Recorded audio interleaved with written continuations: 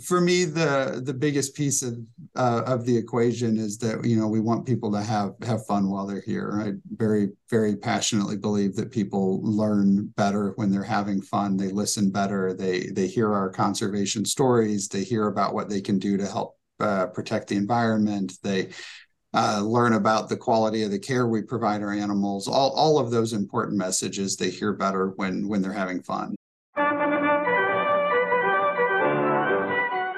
Welcome to the Attraction Pros podcast, where we discuss the latest trends and challenges facing the attractions industry today.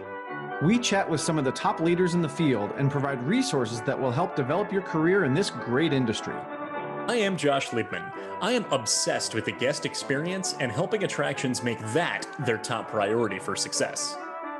And I'm Matt Heller.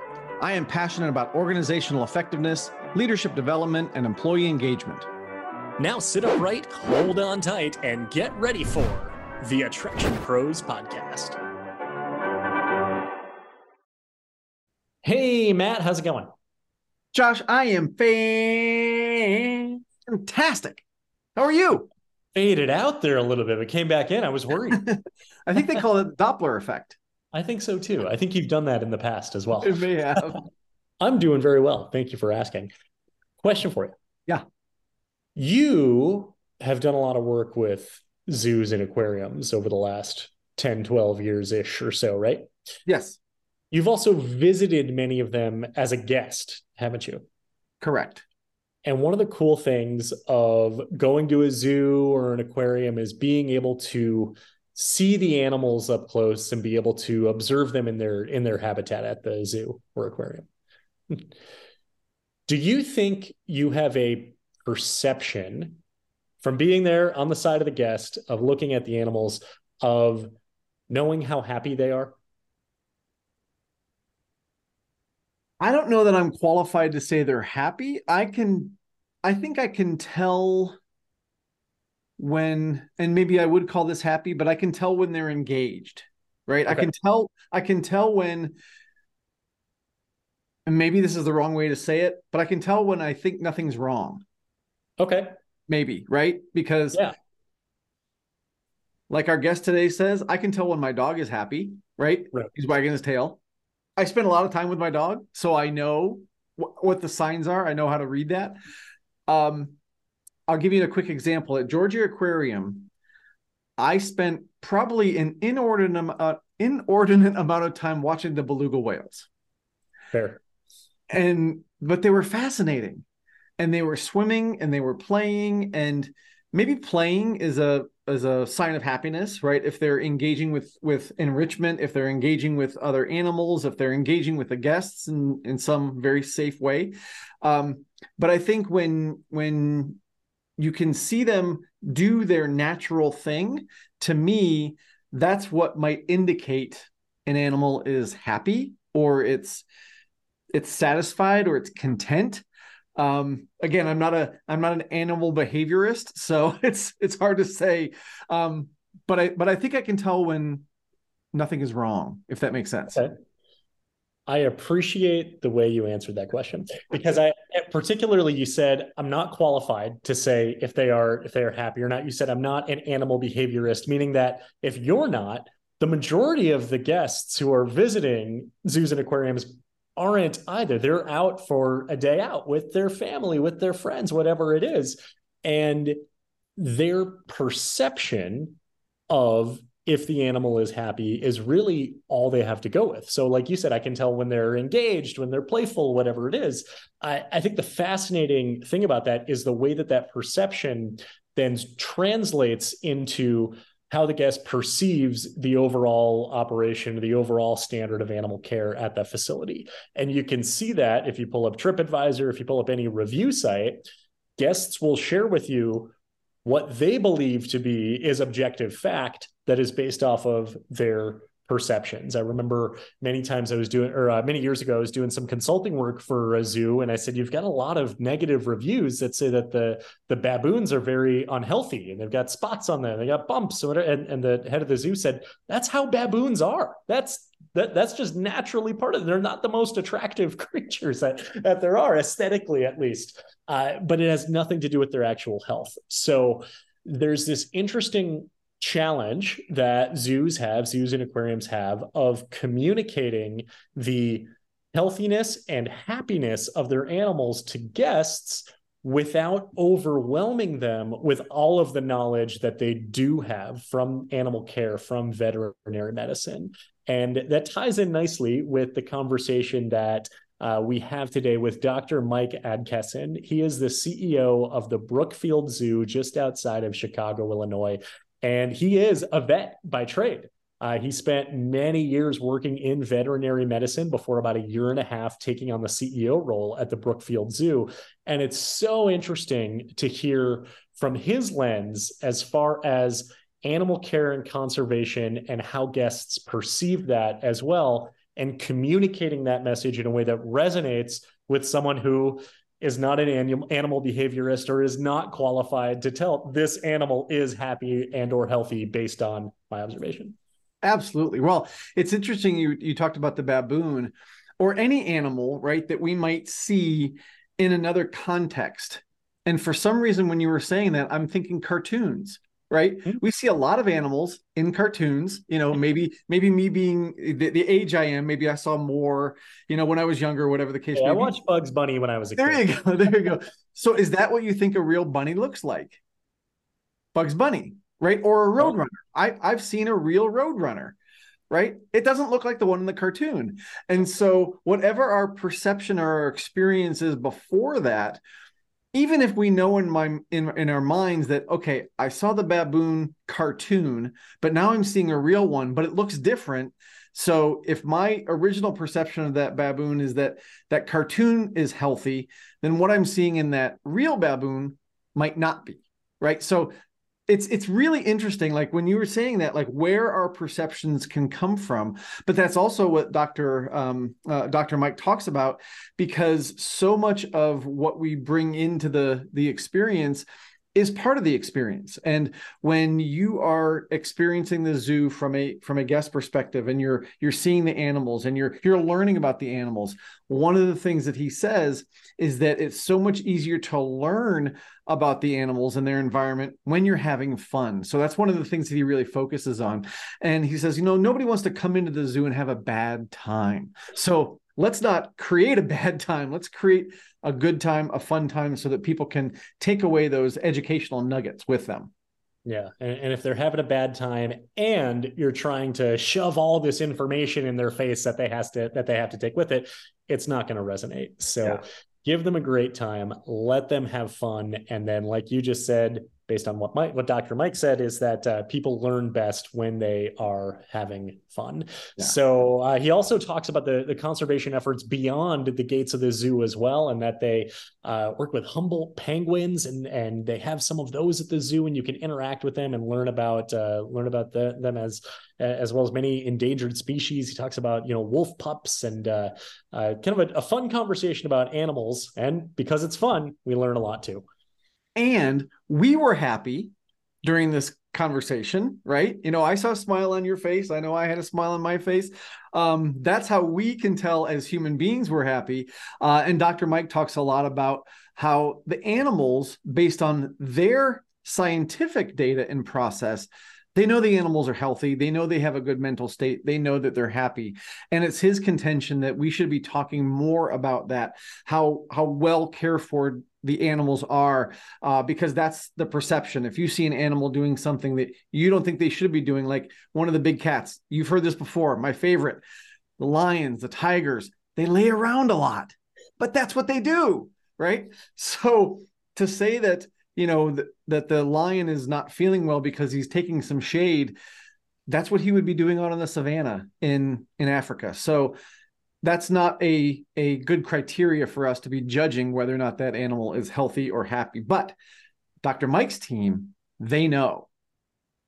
So should we have fun and learn a little bit with this conversation with Dr. Mike? Yes, we should. Hey, Dr. Mike, welcome to the Attraction Pros podcast. We are so excited to chat with you today. How are you? Doing great. Excited Excellent. To be here. Fantastic. So to get this kicked off, can you tell us a little bit about your background and tell us about your career? Sure. So I'm a veterinarian by background and training. Went on to specialize in zoo and wildlife medicine, and worked here at Brookfield Zoo for 15 years in a clinical veterinarian role, and later on as a leadership position over our animal health care, veterinary services department, and overseeing all of the animal health operations here at the zoo. Moved into this current position as president and CEO about 18 months ago. So really settled into this new position and very excited about the future directions here at the zoo. Well, we definitely want to dive into all of that, but I'm curious too, what originally got you into veterinary medicine? So I actually got into zoos before I got into Okay. veterinary medicine. So my mom signed me up for a youth volunteer program at the local zoo in my hometown. I'm from Decatur, Illinois. So a small zoo called Scoville Zoo.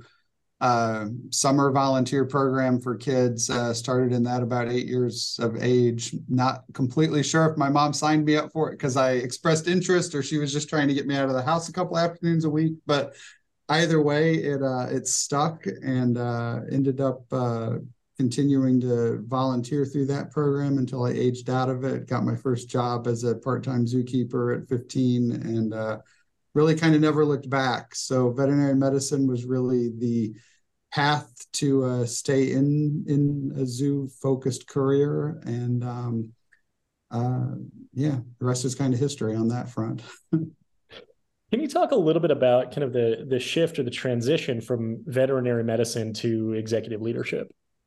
Yeah, it's kind of back to that piece of, I wanted to work at a zoo before I wanted to be a veterinarian. I've always loved everything about zoos. So to me, I have always been excited about everything that zoos represent, from conservation, education, research, training, and then the fun and the guest-oriented components to the just creation of a wonderful family experience on a Saturday afternoon. So the whole package has always been something that I've always been excited about.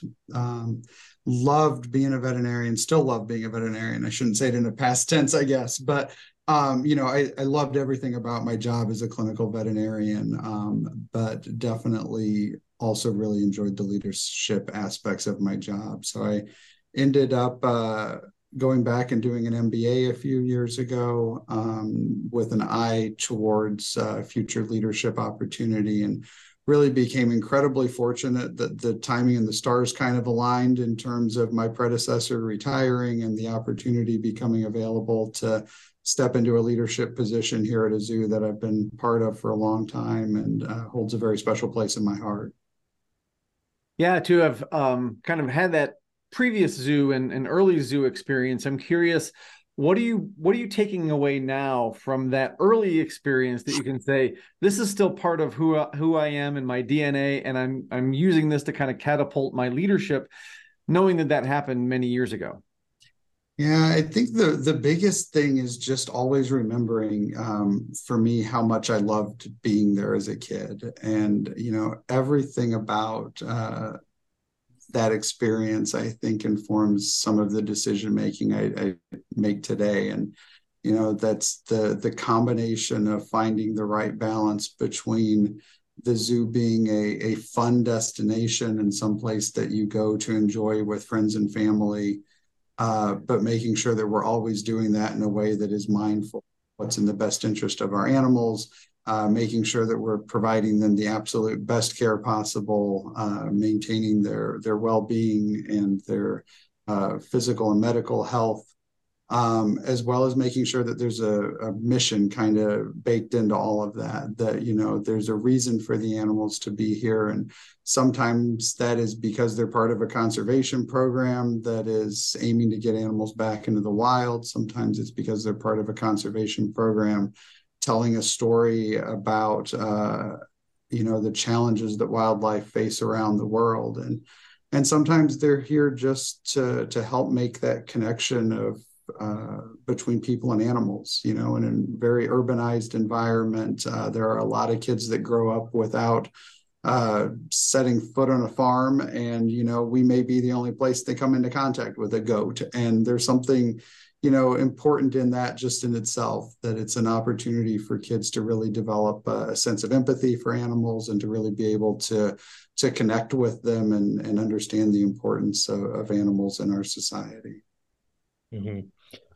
You mentioned that you took on the CEO role about 18 months ago, and that would bring us to around October of 2021. Yeah. And we all know what was going on in the world at that point, and had been for over a year and a half at that Yeah. point as well. I would love to know what that was like for you, because it's such a challenging time for everybody. And then in the state of Illinois was more lockdown. I'd say more procedures than perhaps some other states. So as far as kind of moving into the CEO role during that time, would love to know what that was like and any challenges. Absolutely. Yeah. It was a tough time, and in some ways continues to be a tough time. By and large, the zoo did okay during COVID, as an outside destination. Even in the tougher parts of a social lockdown situation, we were still able to provide a decreased capacity visit rate for our operations, and people were able to stay socially distanced while here on grounds outside. We kept a lot of the buildings closed, but we still had a good number of people coming through our gates. Now, we had to make some really tough decisions to scale back programs, reduce staffing, undertake a number of cuts to just maintain financial viability. I kind of came into the leadership position right in the middle of that. So, my challenge was as much finding a way back out of it as it was continuing to operate in that environment. But that was really tough, and it continues to be tough because, the visitation rates are not what they used to be. People are still, in many cases, sort of carrying along some behavioral remnants of the pandemic. We've got within our society, I think we've got a backlog of people that, had weddings canceled or vacations postponed. And so, there's a lot of other things people are trying to do right now that is making it difficult for us to really kind of predict what some of those visitation rates, look like on a move forward basis. So that was one challenge. Another challenge is it's really tough to get to know teams when you can't sit down together. And so what I kind of jokingly kept referring to as this would normally be a sit down with a work group over some coffee and donuts in the morning, and just let them hear a little bit about my leadership style and my future vision for the zoo, and listen to their concerns and listen to their challenges. We ended up doing that on Zoom, or we ended up doing that sitting around a table with no coffee and donuts, So there was that challenge of just becoming familiar with aspects of the operation that, were not quite as close to me in previous years. And then the other kind of dynamic on all of it is, as a zoo with animals, we also not only had staff safety considerations, we had animal safety considerations. And, it's an aspect of the pandemic that didn't get a lot of attention because by and large, our domestic animals were not susceptible to the coronavirus, but a number of other species of mammals were. So, at one point during the pandemic, we had a series of cases come to light in some of our larger cats and some of our small mammals, with some animals that were really sick from it and actively shedding virus, which creates a situation where we have staff that are still needing to care for those animals. So just a lot of complexity in that aspect that added challenge to kind of how we operated throughout that period of time.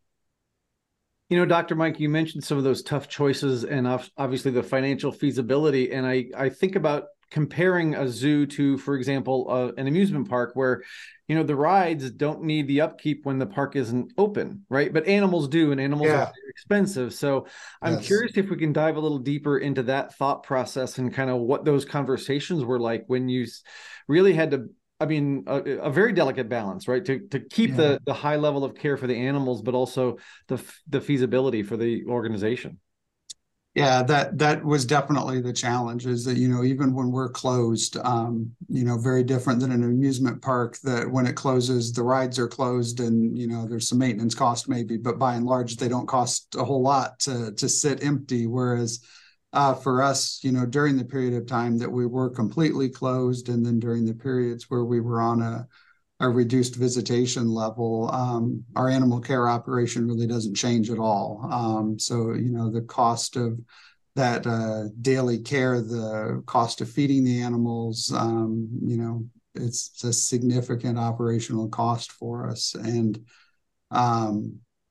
we were fortunate in that we've got a wonderful philanthropic base that supports the zoo, believes in our mission, and understood that dynamic, that, our costs largely didn't change because we were closed and the animals still needed care. So we, put together an above and beyond campaign very quickly to go after the funding to provide that ongoing care for our animals while our gates were closed. So, that helped a lot.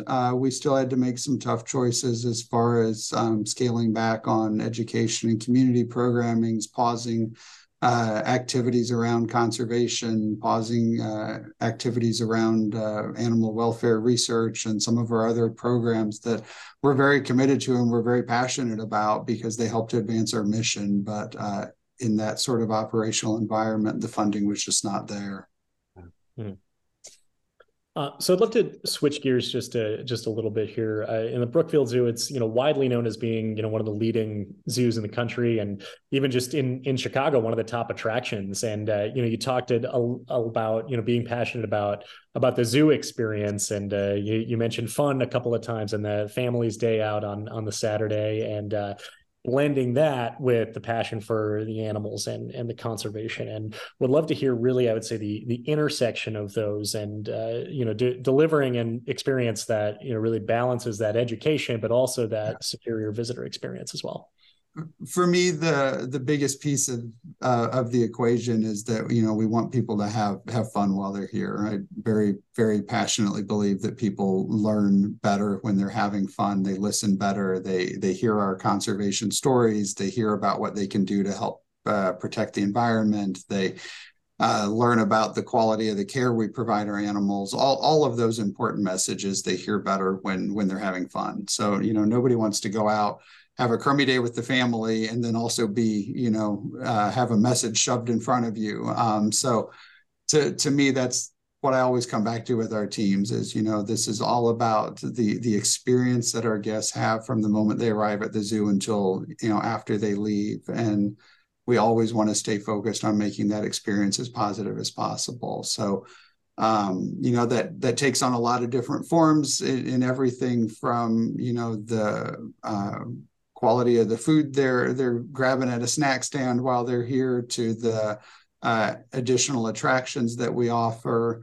But most importantly, it's the animal experience. And so, making sure that in the context of providing the best care we can for our animals, how are we also making sure that our animals are visible to our guests so that they're able to see them, they're able to get that special up close, look into a habitat. They're able to potentially interact with an animal care staff member while they're here and learn about what it takes to care for the animals, learn the animals' names, learn a fun fact about them. That type of just personalized experience is a huge part of what we do. And we also have the luxury that, every experience here can be different. It's not the same ride every time you come. It's a different experience every time. And you may see an animal doing something very different, on one visit that can be that engaging experience. If we've got a newly born animal, or we've got a pair of animals that are, just meeting one another, or we've got a young animal that's just come in that's active and, excited in a different way. So, really making sure that we're trying to provide that sort of variable experience in a very effective way that keeps people engaged and keeps them wanting to come back.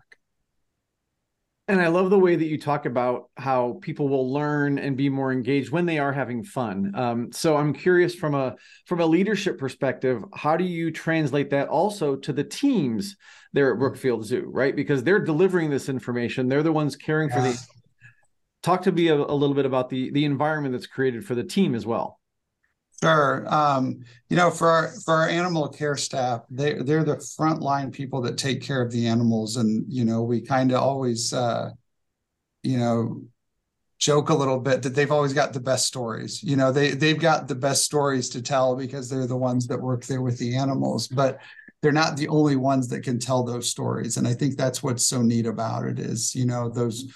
We want them to share those stories, but then, any of our staff is able to pick up those stories. And, did you know that, Joe the giraffe loves apples, or, whatever the little tidbit may be. It's just as exciting to our guests, when they hear it from anybody along the way. It's kind of that personalized experience, so to speak, as they move through the zoo.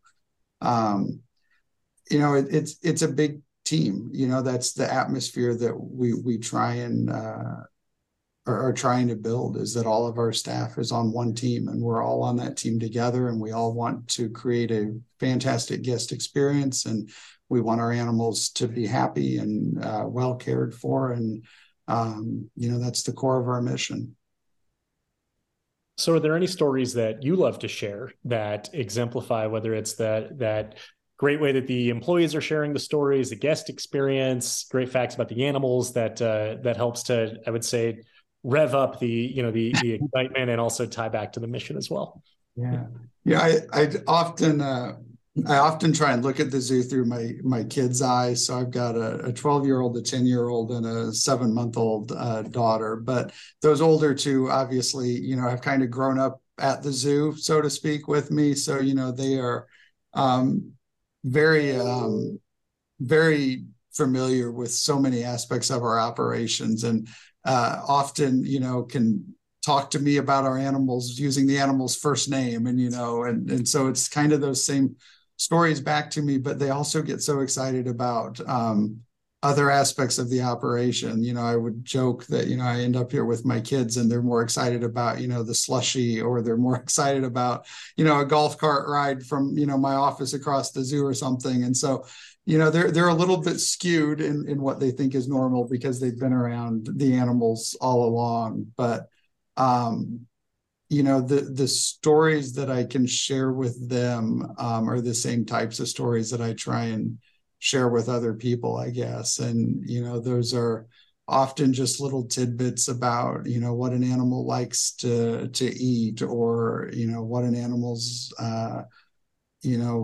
what I saw them doing the other day. They were playing around with a item of enrichment, or playing around with a toy, or, did something silly. And so those are just those little moment by moment tidbits, I think, that resonate so well with our guests. A lot of my, more entertaining stories are probably from the medical side, where, as a veterinarian, like I would, have the opportunity to interact with a lot of animals in a very different way. And, a lot of those are animals that, we become very close to because we spend a lot of time caring for them in a very close way. And so some of those experiences are fantastic. We've got a sloth in our ambassador programs, our animal ambassador program, that gets animals out into the park and allows people to see them up close and talk with an animal care staff member about them. So we've got an ambassador animal named Timo that's a two-toed sloth. And, Timo actually spent some time when he was young in the hospital as we were, trying to get him just stabilized, had a little bit of a struggle early in life, and just needed some tender loving care. And so that's an animal that, I spent a lot of time up close with, and he's a fantastic animal. He loves to eat green beans, and just those kind of little tidbits are, I think, sometimes the best stories we can tell.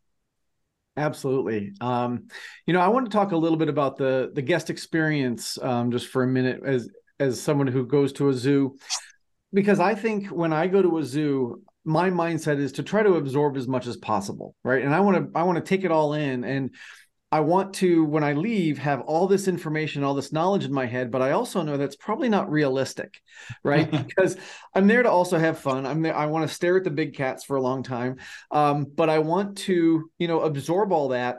But I know, even if I like, now that I've been to many zoos over the years, if I just walk out with a couple of tidbits and then that accumulates over time, that's fine, right? So Yeah. is that sort of how that process is designed, like for people to come back and get those different experiences every time, Yeah. so that then it kind of builds on itself?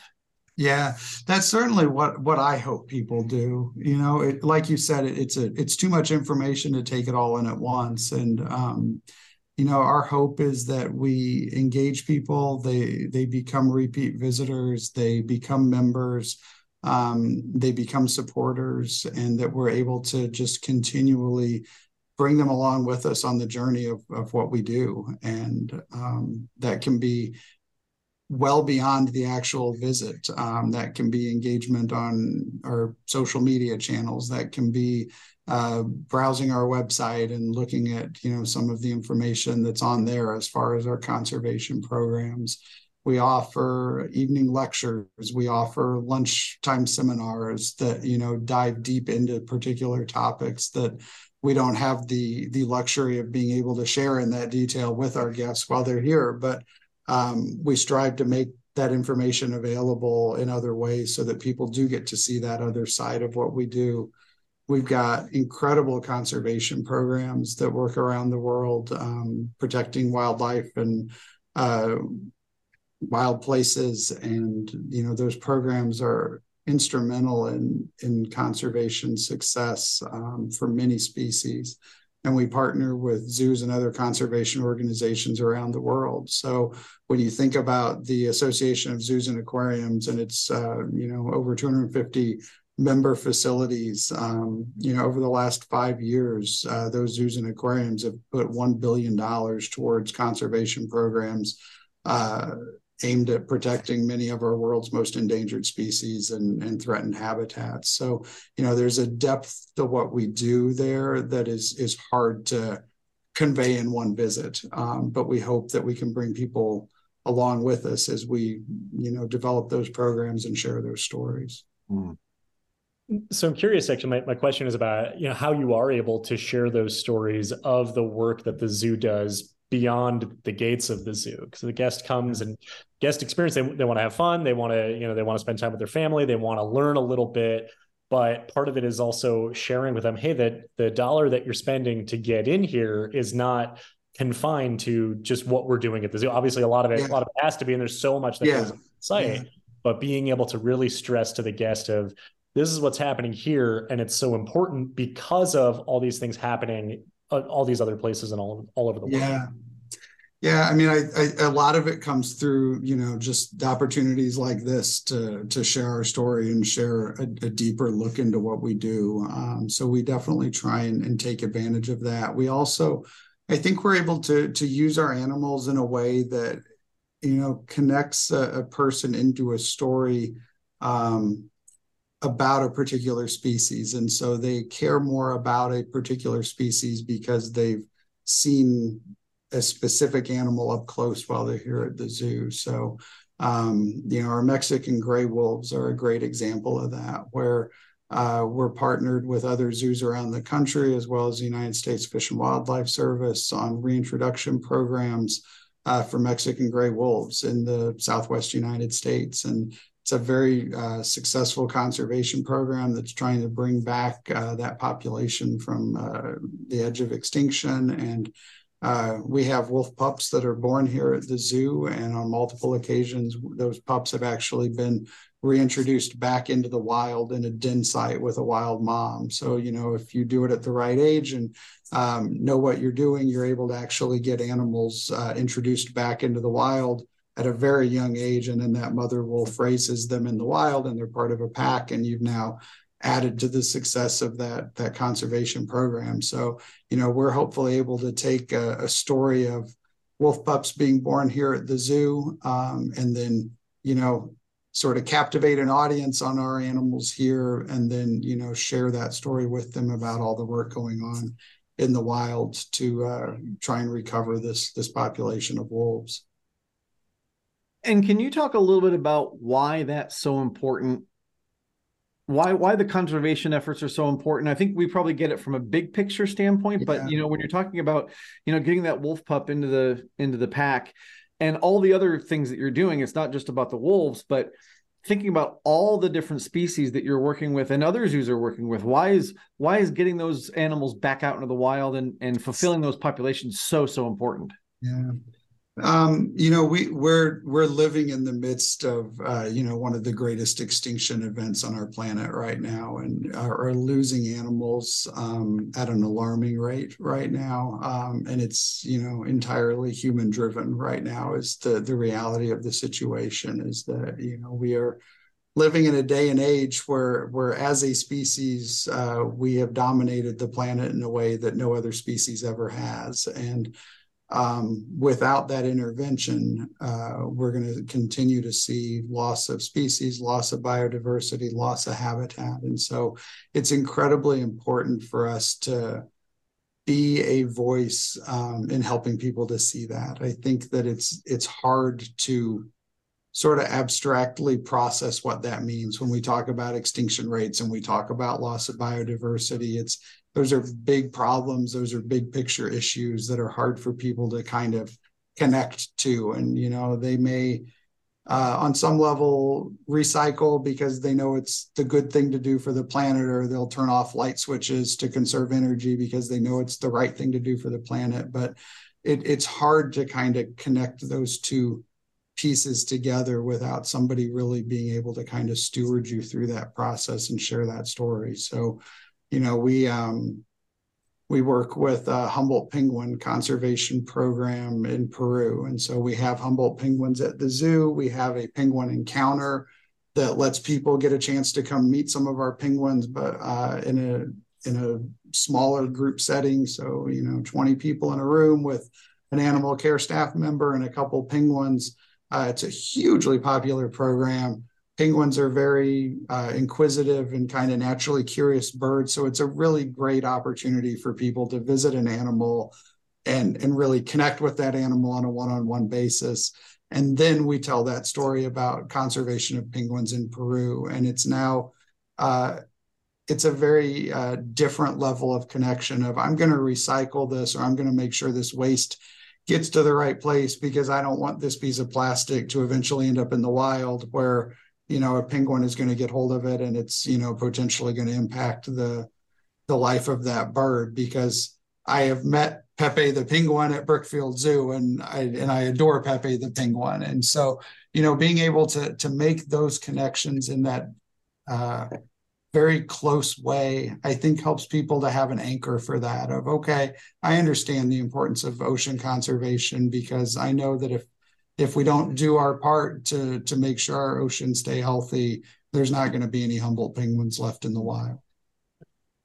I think this kind of transitions nicely into another question we wanted to ask you about. And that was just over the last decade, or last many years, but particularly I would say accelerated in the last decade, the public perception of animals in professional care just continues to change. And curious about responding to that, and not just at the organizational level, but would love to hear as far as from you personally, just with your background, particularly in veterinary medicine, of just your response to the shifting public perception of animals in zoos and aquariums.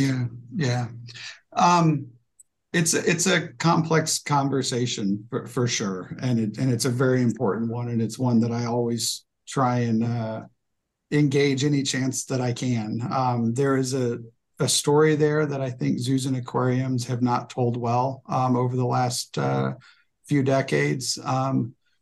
We have a history as zoos and aquariums have a history, all the way back to our founding of taking animals out of the wild for largely, human purposes in terms of entertainment. And when one died, we would go get another one.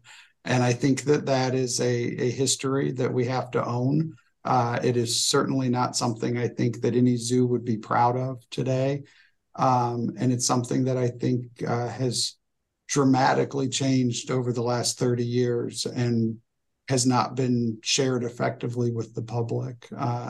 The reality is nearly all animals in zoos today are born in zoos or are part of a conservation program. The emphasis that we place on the health and well-being of our individual animals is mission critical and the core of what we do as a segment right now in terms of zoos and aquariums. We are hugely focused on animal care and animal welfare. And the reality of the situation is that, from a medical and health standpoint, our animals receive better care than most pets, and they receive better care than really billions of people around the globe receive. Our animal hospital here at the zoo is an incredibly advanced hospital when you compare it to the level of medical care that many people on this planet live with. So, it is a core part of what we do today is making sure that our animals are healthy, both mentally and physically. We go to great lengths to make sure that we're providing them enriching and stimulating environments where they're happy. And as a zoo, I think we shy away from that word a little too much. We're hesitant to say our animals are happy, and instead we tell a story with the science and the data behind it, which the data is there to support that. But I think people need to hear from us more that, yes, our animals are happy. It is okay to be at a zoo. It is okay to be comfortable that our animals are well cared for, because they are. They're happy, they're healthy, and they're thriving, and they play an integral part in education and conservation and programs globally right now.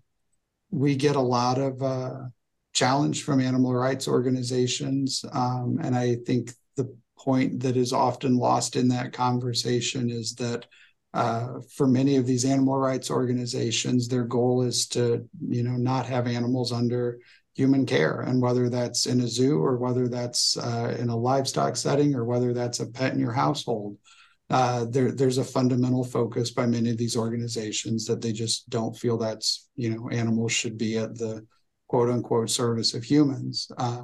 But the other point that's lost in that is those organizations are by and large not supporting conservation of wildlife. And, and that's sort of where that chasm becomes really kind of clear to me, is that, if we're not doing it, there's nobody doing it in terms of being able to make those connections to wildlife and help people see these animals in a way that inspires them to care and makes a connection for them to want to help these animals in the wild. Mike, I'm curious, as you talk about actually sharing that, hey, our animals are happy, right? Is part of the reluctance to even use that type of word that if they're not happy, then they must be sad. And if they're sad, they're not being well taken care of. So you don't want to go down that road. Yeah, I think that it's easy to, it's a difficult conversation because it's easy to point and say that animal is unhappy. And then, it puts you in a position of having to try and argue back that the animal is happy. And the way that you sort of prove that the animal is happy is through different metrics and measures of animal welfare, looking at behavioral patterns, looking at health parameters. And we can do all of that for most of the species in our care, as we have very well established indicators of health. We have very good tools for monitoring welfare. We can look at behavioral diversity and what an animal is doing. We can look at, longevity data, that these animals are surviving, better and longer under human care than they are in the wild. But the way in which we make all of those arguments is from an objective, scientific, data-driven point. And so that's the information that we try and share back. But it often just kind of gets lost in the message. Is, somebody points and says that animal's unhappy, and then we respond with a very objective, scientifically driven statement, and and it kind of gets lost in translation, where I think for a lot of people, they just want us to say, nope, they're happy. And they're willing to kind of go along with us on that we have the experts, we have the animal care staff, we have the researchers, we have the welfare specialists that can say, yep, they're happy. And I think that that's just a message we need to be a little more comfortable saying. I know my dog is happy when I come home at the end of the day and I walk in my house. Like, my dog is happy, it's wagging its tail, and it's very eager to see me. And I don't necessarily need to scientifically prove that. Like, we can interpret it because we know that animal so well. And it's in most cases that same sort of connection that our animal care staff and our animals have. They have incredible bonds. When we talk about something like when we talk about dolphins under human care, dolphins are an animal that definitely attract that sort of conversation of, are they thriving under human care? And, I can go over there and I can look at one of our dolphins interacting and engaging with one of our animal care staff. And it's the same type of bond that you see people have with their pet dog or their pet cat. And, those animals are in an incredibly good state of care. And then they enjoy, spending time with the people that provide that care for them. And so, those relationships are phenomenal. And I think in many cases, when people see that up close and firsthand, they don't have those lingering questions anymore. And it's, I think, something that as a profession, we need to do a better job of helping people to kind of see that behind the scenes view of our animals and understand the level of compassion and care that our animal care staff has for the animals that they work with every day. Mm. It is such a fascinating conversation. I'm sure we could. I feel like there could be so much to unpack. We could do a whole nother probably series of podcasts just on that topic. Yeah. But in the meantime, we'd love to learn a little bit about the zoo's master plan for the centennial anniversary, which is still 11 years away. Would love to know as far as kind of what the process for that is like of looking out towards 2034. Yeah, absolutely. So that 11 years sounds like a long time until you really start looking at how that breaks down into major capital projects and timelines. So right now we are in the process of developing that master plan vision that will lead us past that centennial celebration of the zoo opening. So, we are really looking at this to be a master plan that will set the vision for the next 100 years, a series of major capital investments in the zoo to provide new experiences for our guests, to enhance and expand our animal habitats and the buildings that serve those different experiences, and really just to continue to improve that guest experience as well, so that, when we talk about people coming here and having fun, we're providing new and exciting reasons for them to come as we continue to try and build our visitation even higher than what it is now. We have a leadoff project already identified and underway, so we're working towards new outdoor habitats for our gorillas, our orangutans, and a number of our different monkey species. So this will be a 2-acre animal habitat that will attach onto our current Tropic World facility, which is our indoor rainforest experience for all of our primates. And it will really provide a incredible enhancement in the spaces that those animals have to live in and interact with, just in terms of the environment that they're in. So we're tremendously excited about it. Tropic World was really sort of state of the art and revolutionary when it opened, but that was 40 years ago. And, a lot of things have changed in 40 years. And, we really today are very focused on providing a enhanced environment to those animals. We want to get them outside. We want them to be able to experience a more naturalistic environment. And so we think it's going to be a very compelling project to sort of lead off this new master plan. And we'll sort of be layering in a couple of additional major capital campaigns, to follow this one to get us up to that 2034 timeline. Yeah. Well, Dr. Mike, you have given us such a great insight into your career and certainly the Brookfield Zoo. I'm curious if there were people that were thinking about, wanting to get into executive leadership for a zoo or an aquarium or any place that maybe has an animal collection, what would your advice be? It's a great question.